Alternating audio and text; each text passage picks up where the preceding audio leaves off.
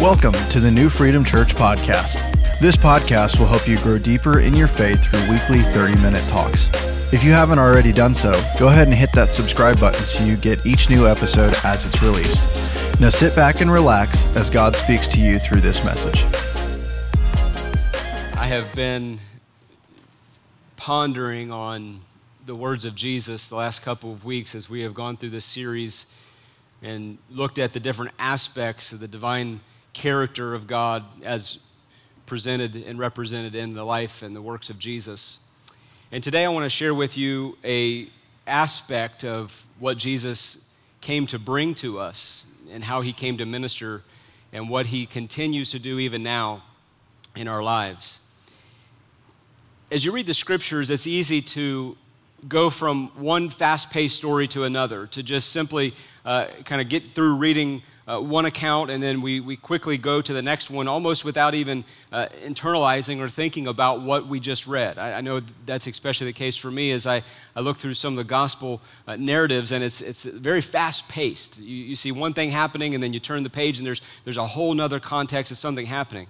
And many times I'm left with this sense of, I wish that I had more explanation about what I just read. I wish that there was a little more to understand about what I just witnessed, what I just experienced in the scriptures there. And today we're going to have maybe a little intermission in the teaching of Jesus. We're going to get an opportunity to have a bigger explanation of something that he said, a statement which Jesus said that should stick with us. We should chew on it, we should digest it, we should ponder it. This should be a statement that we really take to heart and we start to see in our lives where this is coming to fulfillment, where this is actually being worked out in our own lives. And so today we're going to get a little deeper explanation, and here is the declaration of Jesus in John chapter 8, verse 12. Here's what he said. Again, Jesus spoke to them saying, I am the light of the world. Whoever follows me will not walk in darkness, but will have the light of life. This is in verse 12 of chapter 8. But in verses 1 through 3, it tells us that Jesus woke up early in the morning, he came out to the synagogue, and he sat down and began to teach them. Now, before Jesus says that I am the light of the world, he was already in full stream of an entire teaching message. He was teaching them in this moment. And right in the onset of his teaching, right as he's making his greatest points, the Pharisees, the keepers of the law, the religious establishment of Jesus' day, brings to him a woman, sits her in the midst of the assembly. If you could imagine, it would be like just interrupting the message right now and someone bringing down a woman and just letting her stand right there in the middle, all shame-filled and horrified that she's in front of this great assembly and this great crowd of people. The Pharisees bring her to Jesus, and here is the charge. Jesus, this woman was caught in the very act of adultery. Now, it's one thing to have rumors and something written about you, maybe some photos that are unflattering and they're shared on social media. It's one thing to have something that is talked about, but when you have been caught in the very act of doing it, apprehended and brought before a council, you talk about shame and guilt and condemnation. I don't know of any more humiliating circumstance that this woman could have. And she finds herself right in the middle of church, right in the middle of the synagogue, for everyone to stare holes through her for what she has done. Now, a couple things should come to our minds as we read a story like this. Number one, why were the Pharisees even close enough to the very act of adultery to be able to catch her there, first of all, that they could bring her and bring this accusation? But we should also understand that the scripture tells us that they brought her to Jesus as a test.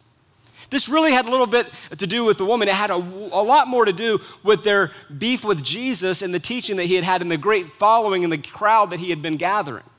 Really, this was a test to see if they could trip Jesus up into saying something or doing something that they could rightfully, according to their law, charge him with blasphemy, with heresy, with some newfangled teaching. And Jesus was bringing all kinds of upheaval to their teaching all the time.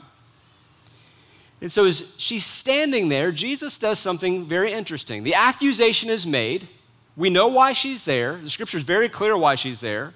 The crowd knows, she knows, and Jesus knows. And Jesus does something we never see him do in scripture anywhere else. He stoops down and he begins to write in the dust. The only time we ever see recorded that Jesus wrote anything. Jesus didn't write the Bible. Human authors, divinely inspired by God, wrote the scriptures. And so we see Jesus writing in the dust. And the accusations are coming one from another. She does not give any defense of herself. After all, she's been caught. She's been caught red-handed. She was guilty. Jesus doesn't even dispute the guilt. He doesn't dispute the charge. He says these words, "Let he who has no sin cast the first stone." He didn't let the woman off the hook. He didn't say that she was right or wrong. He said, how about this? All of you in the crowd, including those that brought her, let those who have no sin, you are morally superior, you have nothing by which that you would ever be ashamed of, you cast the first stone. Jesus didn't even say or dispute that the law of Moses said that she should be stoned. He didn't even contradict that. And the scripture tells us that from the oldest in the crowd to the youngest, they began to drop their stones. I often wonder why from the oldest to the youngest. You know, something happens with a little bit of maturity and a little bit of age that you recognize and you realize that in your 20s when you had it all figured out, you get to your 30s and realize maybe I don't have it all figured out, but I probably do and I will figure it out by the time I get to 40. You get in your 40s and your 50s and then you get a little bit beyond that and all of a sudden you realize you look back at life and say, man, I really had it wrong in my 20s and 30s. There's a whole lot of things I wish I could have told a younger me because they knew and they were convicted in their hearts and their conscience. God speaks up on the inside of us. They knew that this trap that they had set for Jesus had just been sprung on themselves. Jesus looks up at the woman and he says, where are your accusers? At this point, I imagine that she probably looked around. She heard the thuds of the stone. I don't even know that she would have even been looking at the crowd. Probably she closed her eyes and waited for the stones to come and to be castigated upon her because she knew that she was certain for a sentence of death at this point. And you can imagine that as she opens her eyes to look around, there's Jesus and an empty Colosseum, an empty synagogue, an empty outer court. And Jesus says this, where are your accusers? She looks, they're gone. And Jesus says, neither do I condemn you. Now go and sin no more. In other words, Jesus is saying to her, you have a prime opportunity in life, unlike anyone in your era or has stood before this council before. You have an opportunity of repentance to change your way, to have a new start in life, to turn the page and do something no one else has ever been able to do because before they couldn't walk out of here under their own power. They had to be carried out of here and buried because now you have met grace, you have met truth, you have met mercy in the person and the loving kindness of Jesus. Go and sin no more. Revolutionary. And here we have, as we compare the scripture to our day, a cart and horse problem. The cart and horse problem is that sometimes we get the cart in front of the horse. I know in a lot of circles that I have read about or maybe even been part of at one time, there is this sense of which, as the people of God, we need to tell everybody exactly what they're doing wrong, and we need to bring about this level of the bearing of God's law upon them, but we want to be quick to tell them, now I'm not going to judge you, but go and sin no more. Jesus let them tell all of her story. Jesus took context of everything in her life, and he never let her off the hook or let them off the hook. He was full of grace and truth, and he says, go and sin no more. And I think we have to get the emphasis on the right syllable as believers. when we say to people, neither do I condemn you, this isn't about condemnation. This is about the loving kindness and grace of God that tells you now is an opportune time. There is a season, there's an opportunity for repentance, for turning, and for going in freedom to sin no more. Amen. This is a promise that we have, that we don't have to sin anymore. We no longer have to be tripped up and tangled up with the quagmire of the world. We can go, and we should go, and sin no more. Jesus says in verse 12, again, I want to read it. Again, Jesus spoke to them. This is now at the end of him telling the woman to leave. Apparently, people were close enough, they came kind of back. And it says, Jesus said to them, after he got interrupted in his message, I am the light of the world. Whoever follows me will not walk in darkness, but have the light of life. Let me ask you a question. Had this woman been walking in darkness? Yeah, I think she had. Let me ask you this. Had the Pharisees and some in the crowd been walking in darkness? Yeah, I think they had. And so Jesus is now interrupting his own message to deal with this matter that was brought front and center, and now he's giving a declaration of another I am statement. And when he's saying I am, he is putting himself on the same footing as Almighty God. And this in itself was enough to make them rouse to the point to say, okay, we need to investigate this guy a little bit more. There's something about his phraseology, there's something about the way he talks that we don't quite like who he's saying that he is.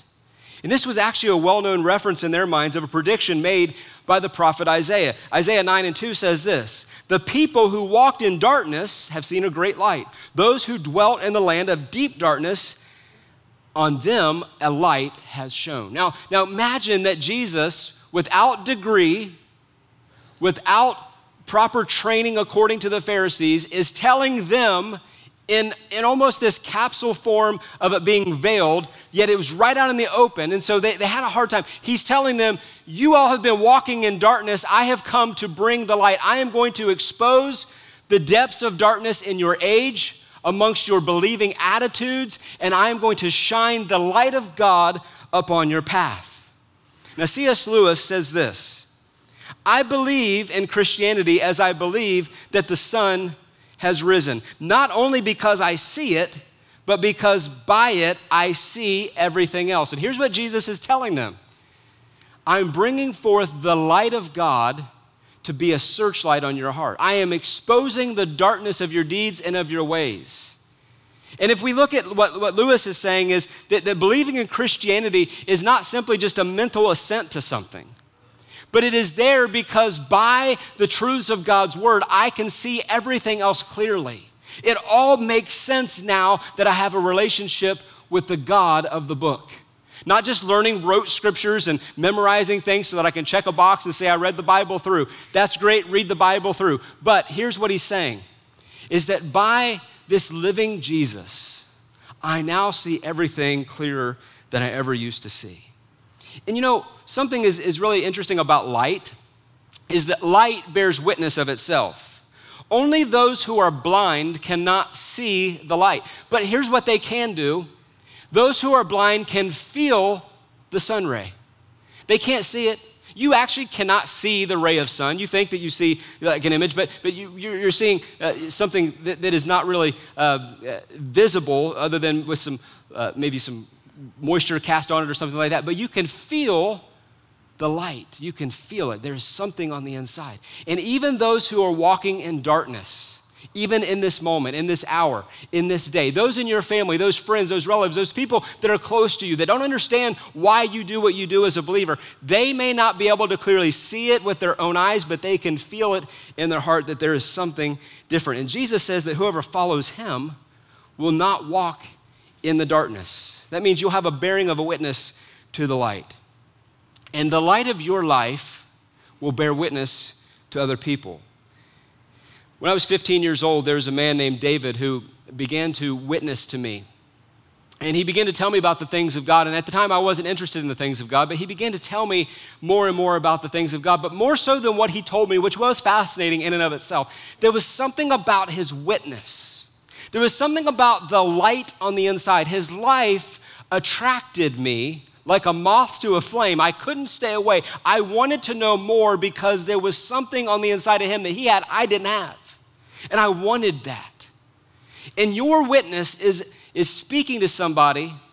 Your light is warming someone in your life. And they may be turning a blind eye and a deaf ear right now. You may think that you're not getting through it all, but I want to say, keep witnessing, keep planting, keep watering. You never know when that little ray of light will break through.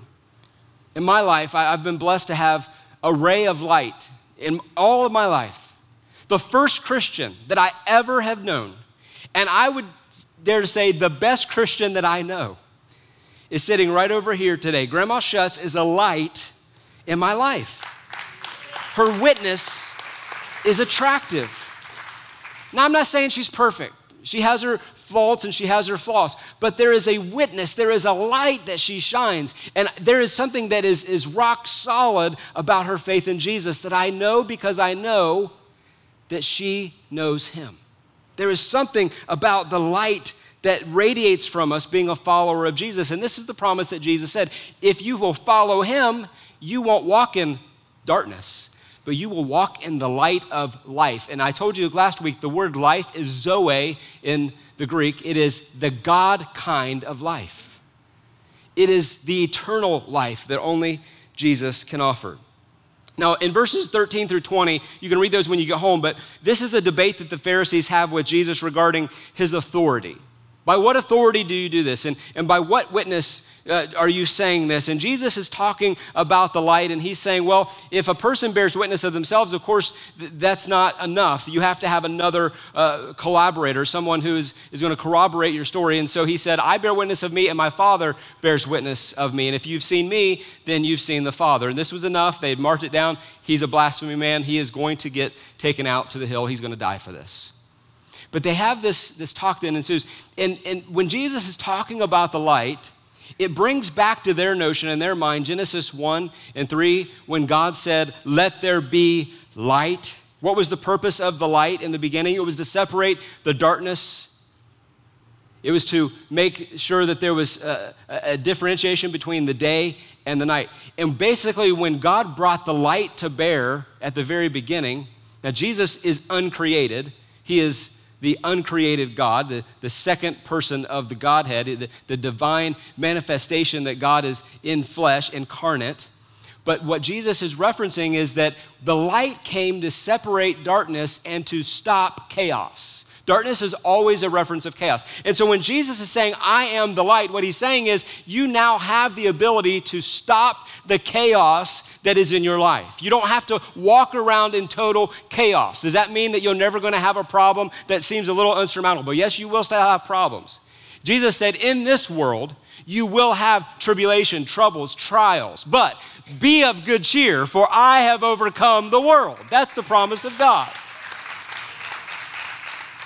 And so the light of Jesus lets us know, it gives us the assurance that chaos cannot reign and run rampant in our lives. Chaos may creep in. Difficulties may rise up. Troubles will surely come. There will look to be insurmountable odds at times, but when we walk in the light of Jesus, we know that chaos cannot stay, but it must go. Here's the other good thing about light, is that light is a disinfectant. Light will eradicate bad things and disease and bacteria. It just cannot live in the light, in the ray of the sun. Now, they didn't scientifically know that then, but Jesus was bringing about the light of God into the sin-sick spiritual condition of the soul. And so by bringing that woman to his feet, they basically set Jesus up for an illustrated message that he got to go ahead and preach in real time right before them, because the darkness of her life and of their hearts were brought to full bear before him. And him declaring, I am the light of the world, he disinfected the entire situation. In the full light of day, Jesus says, I am the light of the world, and if you walk in me, you will not walk in this kind of darkness anymore, but you will have life. Amen. And light is a great disinfectant. We would do good to let the searchlight of God's word bear upon our soul, bear upon our life, bring into the light the dark deeds of our lives, bring everything into the light. And so when they're having this discussion about who's giving this witness, who bears the authority to be able to say the things that you're saying, then this whole concept of witness comes to bear, and we should look at what is a witness. What does a witness actually do? A witness testifies to either something that they know, that they've heard, or they've seen. In the court of law, there are such things as character witnesses. And someone will recruit maybe a longtime friend, a family member, an employer, someone of high standing in the society that knows them to kind of vouch for their character. So there is a character witness. Yeah, I can say that this person is who they say they are, that they do the right things. It's a character witness. There are also expert witnesses. They may not know the defendant at all, but they will come and they'll testify, they'll tell of what their expertise is, what they have been trained in. Forensics, or the study of something relative to the case, an expert witness. But then there are also witnesses who will simply tell what they saw, an eyewitness account. This is what we have in the four Gospels. The three of them were eyewitness accounts.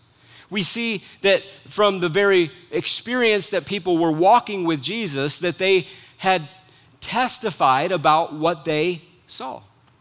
This is what I saw. You can dispute it, you can not believe it, but this is my eyewitness account. And then you also have people who will testify as a witness of what they heard. This is what I heard them say. This is what I heard them do. And Jesus, interestingly, says this on multiple occasions. He says, I do nothing on this earth unless I see my Father do it and I hear my Father say it. What is he talking about? He's talking about a fellowship so close with his Father in heaven that he gets into a place of understanding and communing with God, that he knows what God wants. He knows what God is doing. He hears what God is saying. When was the last time that you really communed enough with God to feel in your inner being this sense of God is speaking back to me? That God is saying something to me through his word. That God is impressing upon me in my heart through prayer. And I think that probably for the believer, we get this kind of impression a whole lot more often than we would give credit to, but we probably pass it off as coincidence, or we pass it off as, well, that's just me. I've got a personal rule for me. If I think about someone more than 2 times in the same day, I message them, or I call them, or I reach out to them. I don't look at it as a circumstance. I say, that is the Spirit of God prompting me either to pray for them, to reach out for them, to do a brother check on them, to check in with them, something, some reason. Why? Because the sons and the daughters of God are led by the Spirit of God. And therefore, the Spirit of God is speaking up on the inside of us, telling us and prompting us when we should do something. Now, it's not always when I check in that someone will say, I needed that, but often someone will say, wow, you didn't even know the timing. I really needed that. And you know what that does is I smile in my heart with my Father, because I recognize, thank you, Lord, I heard your voice, and I obeyed. Next time that you have a prompting, next time that you have that nudge, then simply obey. And here's what I've found. You can never go wrong doing a good thing in the name of Jesus. Even offering someone a drink of water in his name, the Bible says you will in no way lose your reward. So the next time you come to visit me in my office and I offer you a drink of water, you know what the answer is. Because I don't want to lose my reward, you take the drink of water. I said that about a year ago, and then someone came into my office about 3 months later. I offered them water. They said no. I said, you haven't been in church, have you? You need to go back and watch the service. Verse 12, again, Jesus spoke to them saying, I am the light of the world. Whoever follows me will not walk in darkness, but will have the light of life. So I want to ask you a question. How are you walking in these days? How are you walking? Are you walking in a little bit of a dimly lit way? Are you groping in darkness because you can't see anything? Or can you take full strides because you're walking in the light of life? Now, just because darkness has intensified in our day, can anybody testify darkness has intensified in our day? We are engaged in spiritual warfare with principalities and powers and rulers of darkness in high places and hosts of wickedness. There is a darkness upon our world that is trying to woo us away from the things of God and go into, like the Tower of Babel, finding out a way that we can build intelligence, artificial if it must be, to get to heaven or be like God ourselves. That we can monkey around and mess around with the biology of these bodies so that we can change from one sex to another, from one biological sex to another. There's only but two. It's male and female. I'm sorry, there's no others. That's it. There's male and female. In the image of God, he created them, male and female, he created them. And anything that would try to alter that image is really an antichrist satanic assault upon the image of God in the human being. Let's recognize it for what it is an assault. And we would certainly condemn other countries for mutilating genitalia of children by a knife or some kind of surgical procedure. But we will do it chemically in America and we'll abort children that way and think that there's nothing wrong with that. Like, that's just medicine. We are advanced people. We are people of modern medicine. No, it is wickedness out of the pit of hell. It is demonic, and we should stand against any attempt to try to snuff out the life, the Zoe life of God. God is pro-life, and God is pro-choice. He said, choose you this day whom you will serve. He gave us the choice. The choice is up to us. And Jesus is offering everyone this opportunity to walk in the light. This is a choice. Now, the light of Jesus is first to our eyes. John chapter 8 doesn't complete this notion and this teaching of Jesus. In fact, what we have to understand is that in our Bibles, the chapters and verses, they were added a lot later, like just a few hundred years ago. If you keep reading past chapter 8, you're going to come upon a story that we all well know about a man who was born blind. It's in John chapter 9. And Jesus comes upon this scene, and there was a man who was born blind. And here was the question, because in their minds, this kind of an infirmity was surely the result of someone who had sinned. And so they asked Jesus, who sinned, this man or his parents? They thought that there were only two alternatives. Be very careful about getting into dualism when someone presents to you just two alternatives, because what I found is there's usually a little more to the story than that. There's usually some opinions on another side, or there's some study that you aren't maybe exposed to yet. And here's what Jesus said, neither. Who sinned, his parents or this man? Jesus said, neither one of them. I can't assign blame to either one. And now they're really scratching their heads because it's messing up their theology. They have to have somebody who was culpable for doing those kinds of things. Somebody who had really been behind this for this man to be born with this kind of infirmity. And Jesus said, no, it's neither one of them, but so that the glory of God may be manifest in this situation. He spits into the dirt, he makes some mud, and he puts it on the man's eyes. And this was a little bit of a dangerous thing to do, actually, because we get into these signs and miracles and wonders, and we want to replicate what we've seen done before. And we get that from a long line of our history because the disciples tried to do the same thing. Not every time that Jesus healed someone of blindness did he spit in the dirt. But on this particular occasion, he spit in the dirt, he made mud, he put it on the man's eyes, and he wiped it out of his eyes, and the man could see.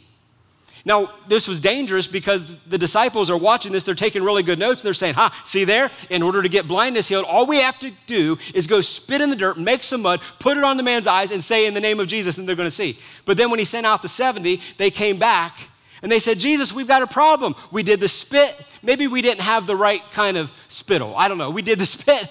We made the mud. We put it out, but they weren't healed. We tried to cast out demons like you did, Jesus, but it didn't happen. Why? Because they were trying to enforce a formula. They were trying to do it like they've always seen it done. And I'm going to tell you that right now in our day, God is moving in our land in a new and fresh way.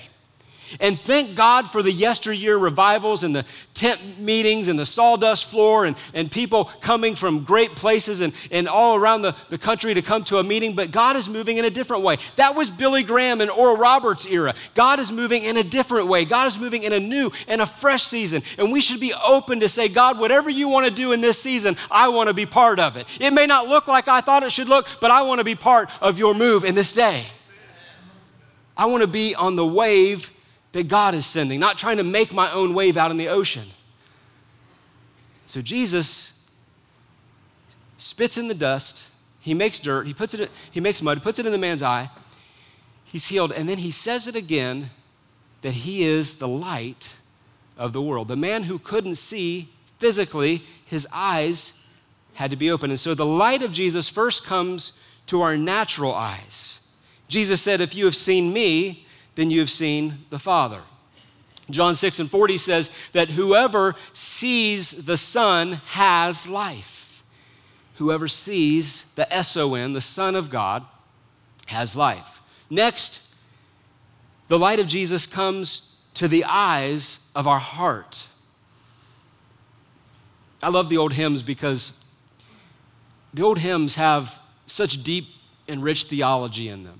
Some of the newer songs do, but I don't know, not as maybe succinct as the old hymns did.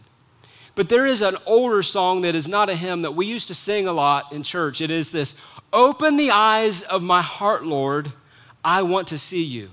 To see you high and lifted up, shining in the light of your glory. Open the eyes of my heart. Where did they get that notion? Where did the songwriter get the notion that your heart has an eye? Your heart pumps blood. It's an organ. But according to Ephesians 1:18, it says, having the eyes of your heart, what? Enlightened, that you may know what is the hope to which you have been called. What are the riches of his glorious inheritance in the saints? So yes, indeed, your heart does have eyes.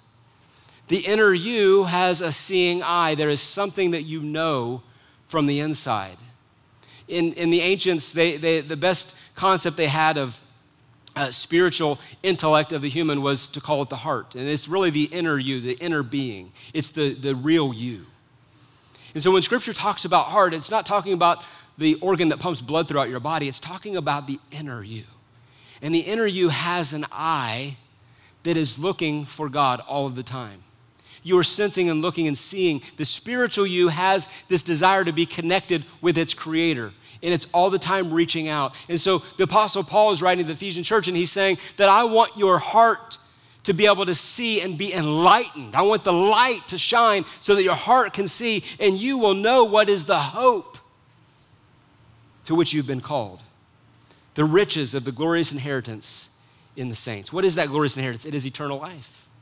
It is life resurrected, life abundant. It is the Zoe, God kind of life that he comes to offer. So the light of Jesus is first to our natural eyes that we can see. It is next to our spiritual eyes of our heart. But then the light of God shines upon our feet. Psalm 119 and 105 says, your word is a lamp to my feet and a light to my path.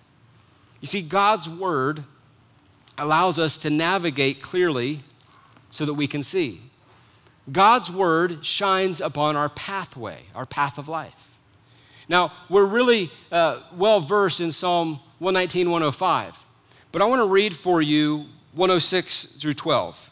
It says, I have sworn an oath and confirmed it to keep your righteous rules. I am severely afflicted. Give me life, O Lord, according to your word. Accept my free will offerings of praise. You know, your praise is an offering.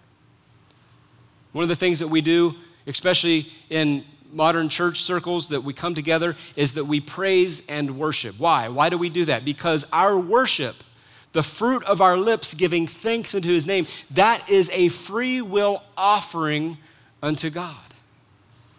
Now, there is also a way to honor the Lord with your first fruits, with tithes and financial contributions and things, but there is all kinds of aspects and elements of worship. And here the psalmist is saying that I want you to accept, God, my free will offering, which is the praise. Oh Lord, teach me your rules or your ways.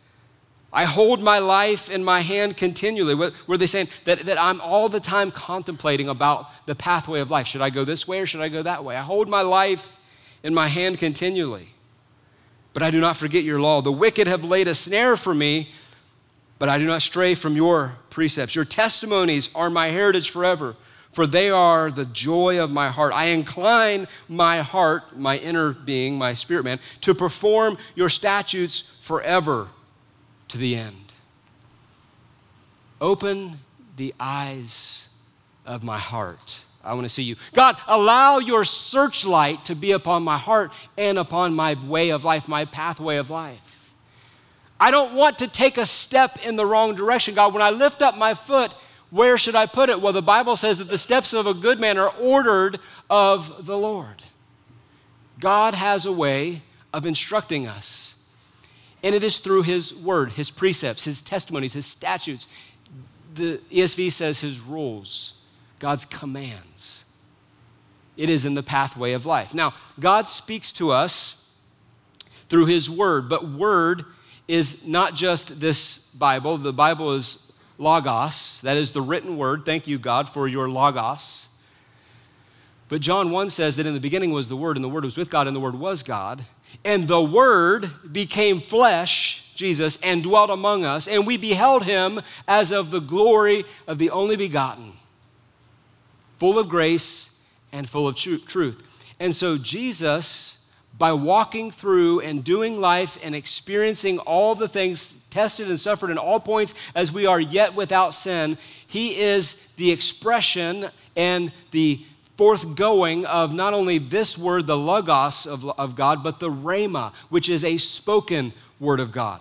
And by his Spirit, Jesus said, it is expedient that I go because I will send you another paraclete, another helper.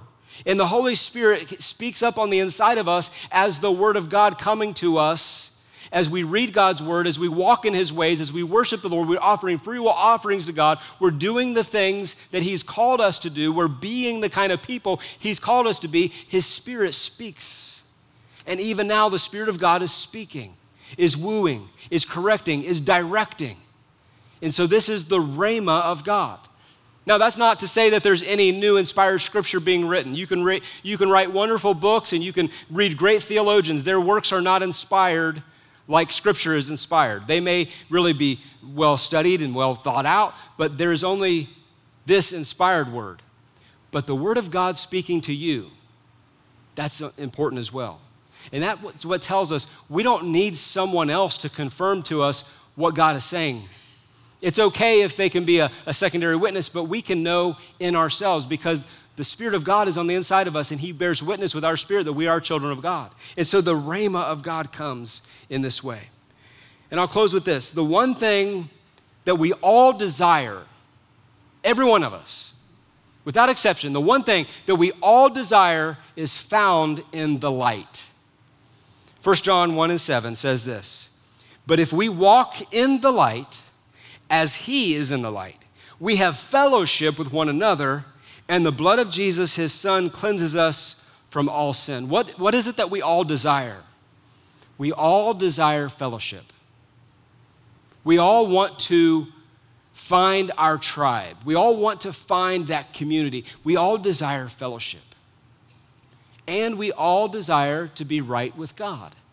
It is that inward spiritual draw that we know we are incomplete without God. So heads bowed and no one looking around, between you and God today.